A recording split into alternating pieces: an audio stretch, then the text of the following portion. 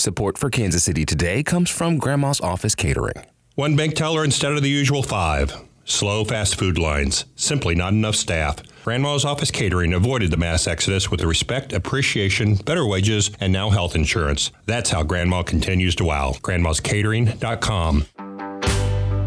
This is Kansas City Today. I'm Nomi Inuji-Adine. Today is Tuesday, March 29th. Coming up, we talk to a young journalist trained in the West, part of that training right here in Kansas City with KCUR, about the pain of living in a war zone. I don't know if I'm gonna come back there and my apartment will be safe. When I packed it was actually, one of the few times that I cried because I was packing some stuff, considering that what if I'm not coming back? Plus, how one couple is trying to help people of color break into the hemp industry. But first, some headlines. The Kansas City Auditor's Office is preparing to investigate the Kansas City Police Department's hiring practices and diversity. While the audit has been planned for months, it now follows an investigation by the Kansas City Star that found multiple instances of racism within the department, including statistics that show Black officers are disciplined more often than white officers. It also found a decrease in Black officers in the department. City Auditor Douglas Jones says the audit will look at recommended hiring practices. We've done probably anywhere between 12 and 15 audits since 1996 of the police department. This is the first one looking at this specific topic, recruiting and hiring. Jones' office will also conduct regular audits into how the KCPD and Board of Police Commissioners are spending a $33 million fund recently approved by the City Council. That fund is meant to focus on community policing and hire more officers. A bill banning transgender girls and women from girls and women's sports in public schools and colleges is halfway through the Kansas legislature. Jim McLean of the Kansas News Service has more. Democratic Governor Laura Kelly vetoed a similar bill last year, and lawmakers narrowly failed to override her. But this year's version passed the Senate last week with a veto-proof majority. If the House does the same and the bill becomes law, Democratic Representative Stephanie Byers, a transgender woman, says the ACLU of Kansas will likely go to court to block it. They know this is going to come down, and if it does, there's a legal fight here. Asked to confirm that, ACLU Kansas Director Micah Kubik would say only that legal action is one of the options being considered. Courts have blocked similar laws in 2 of the 11 states that have adopted them. Republican governors in Indiana and Utah recently vetoed transgender ban bills. Until a few days ago, many considered Lviv a safe spot in Ukraine, a place where thousands of people have migrated to escape widespread bombing in Kyiv and elsewhere in the country. But today, Lviv is not safe. Russia has attacked the city with missiles. In Lviv is Anna Yukatenko, a Ukrainian journalist who trained here at KCUR. She spoke with KCUR's Sam Zeff about what life is like for her right now. Anna, tell me where you are and what you're seeing. So I am right now in Lviv, in my apartment where I'm staying with my mom and my cat since we fled Kyiv. Just today we had another air raid siren, but right now the air was it was clear. Although, just as you said, 2 days ago, there was airstrikes hitting some of the buildings in Lviv. Anna, you sent us some sound of what it sounds like there in Lviv when there is an air raid. I want to play some of that now.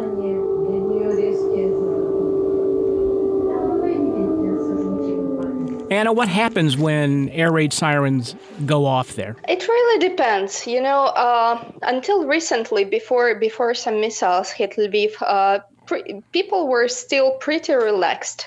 Although, the sound that you hear is very creepy, but people didn't really pay attention until a couple of days ago.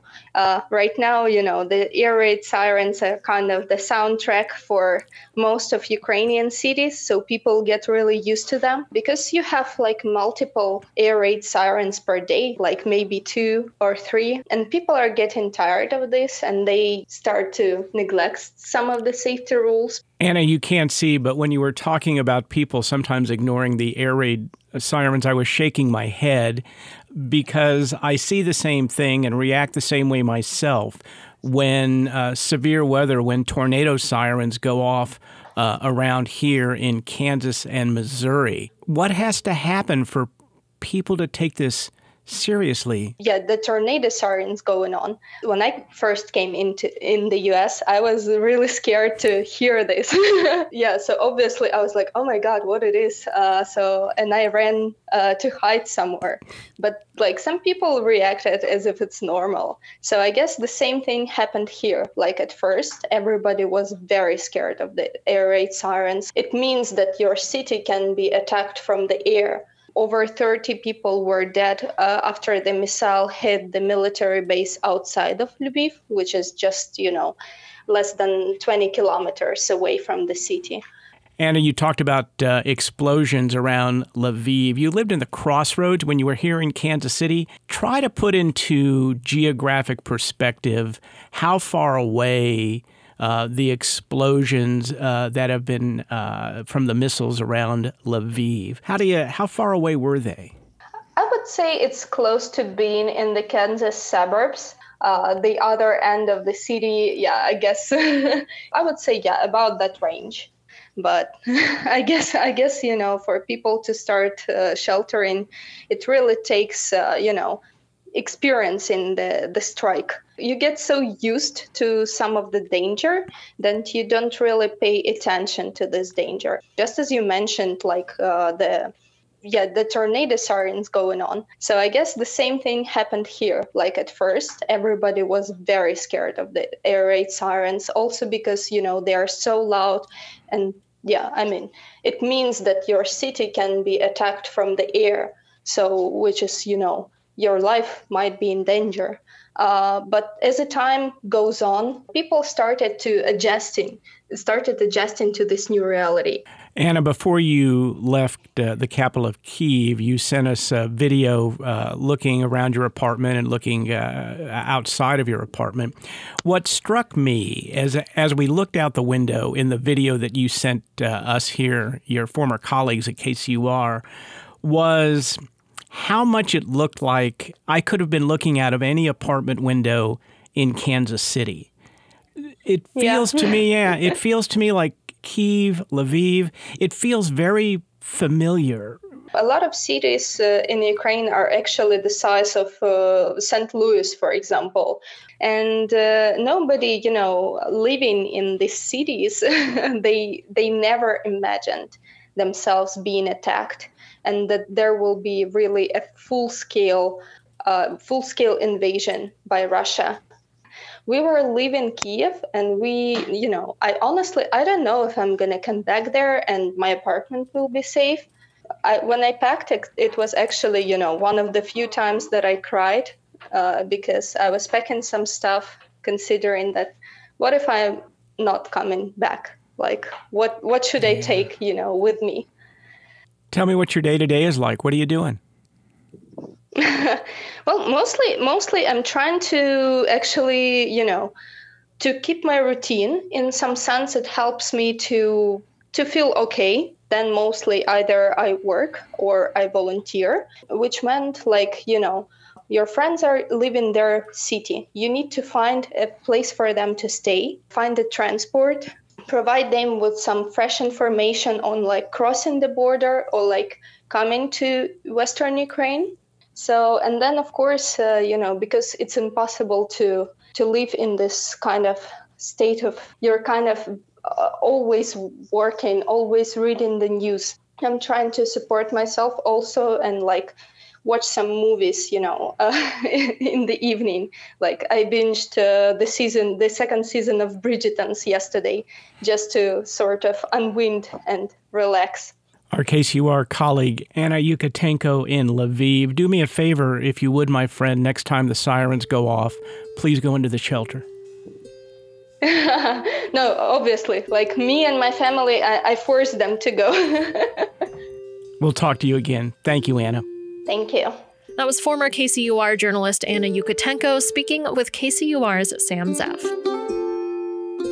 The U.S. Department of Agriculture's first ever survey of hemp production found an industry worth more than $800 million. But the recent report also showed a glaring diversity issue. Just 6% of hemp growers are Black. Cannabis has been a hard market for people of color to break into, but some hope hemp could offer a new way in. Harvest Public Media's Corinne Ruff recently visited what could be Missouri's first Black-owned industrial hemp site. If you drive just northwest of Missouri's Lake of the Ozarks, you'll pass Mennonites and horse-drawn buggies and come across a curvy road that leads to a wrought iron gate. Behind it sits a forgotten piece of Missouri's Black history, Lake Placid. The private Black-owned cabin retreat thrived in the mid-1900s, but it's fallen into disrepair. We've got what I call dilapidation. Brendalyn King walks around a group of old cabins built in the 1940s. They sit at the entrance to 244 acres of land that she and her partner recently purchased. They co-founded what they call the Salem Hemp Kings, and they're one of about 130 licensed industrial hemp producers in Missouri. We want to be a Black-owned hemp processor. We want that to be a part of our legacy. We moved here for this. We got a little sidetracked, little forks in the road, but it ended up being a nice road to be landed on. It was a windy road for the St. Louis native and her partner Osai Doyle to Lake Placid. They first started growing hemp in Illinois in 2020, but their deal to buy land fell through. Then they found Lake Placid and fell in love with its history. Now their goal is to use this hilly land as a testing ground to create hemp-based products, such as building materials to fix up these old cabins. King says hemp stalks can be turned into something called hemp hurd and used as a wood alternative. Anything wood can be used from hemp. So pressing that hemp hurd together in like floorboards or wall boards. This is a little atypical for hemp farmers. Most are growing it to make CBD, the plant extract used in things like lotions and oils. And Angela Dawson is trying to help more Black farmers learn how to do that. She's the founder of the 40 Acres Co-op, based in northern Minnesota, and she runs a mentorship program helping Black farmers across states, including Illinois and Indiana. Dawson teaches how to grow hemp for CBD on a small scale. We are using hemp as the economic basis and stimulus for really creating opportunities for our businesses because, you may or may not know, but it's really tough to be an organic farmer. It usually doesn't pencil out in terms of income. She says growing hemp requires specific techniques and the right strain. Dawson has spent the last 3 years developing a hemp strain that won't test over the legal limit of 0.3% of THC. That's the psychoactive component of the plant. Testing too high can result in farmers losing their entire crop. Yet, experts such as Leon Moses say access to capital and land are the biggest barriers to entry for Black farmers. No, I don't see a lot of opportunity, but I do see opportunity. Moses is the farm superintendent at North Carolina A&T State University. He helped bring the industrial hemp program to the historically Black institution in 2016. He says if the federal government wants to increase diversity in hemp, it needs to offer the resources. First and foremost is provide either low interest loans or grants or those kinds of things that make funding available for those farmers that may not have the funds. Back in Missouri, the Salem Hemp Kings have already jumped that barrier. They have their land at Lake Placid, thanks to support from friends. But King says it'll be a few years until they can plant their first crop. I know that it's a lifelong process. I'm not going anywhere. So even to know that we have a lot of ideas, but also see my life horizon, I'm like, yeah, I've got 50 years. In that time, King hopes to help other Black farmers seize opportunities in hemp too. For Harvest Public Media, I'm Corinne Ruff. Harvest Public Media is a collaboration of public media newsrooms in the Midwest and Great Plains, including KCUR. This is Kansas City Today. I'm Nomi Nujiyadeen. This podcast is produced by Trevor Grandin and KCUR Studios and edited by Lisa Rodriguez and Gabe Rosenberg. For more local news from Kansas City's NPR station, visit kcur.org, where you can also find our live stream. Tomorrow, we'll hear from a Kansas City Star journalist about the newspaper's latest investigation into racism at the Kansas City Police Department. Thanks for listening, and I'll see you soon. They started dancing for fun. It was more of like a hobby for us, kind of like a passing time. And then things got real. The moment that the Kansas City Chiefs reached out to us was an insane moment. Hear that story on the KCUR Studios podcast, Real Humans by Gina Kaufman, wherever you get your podcasts.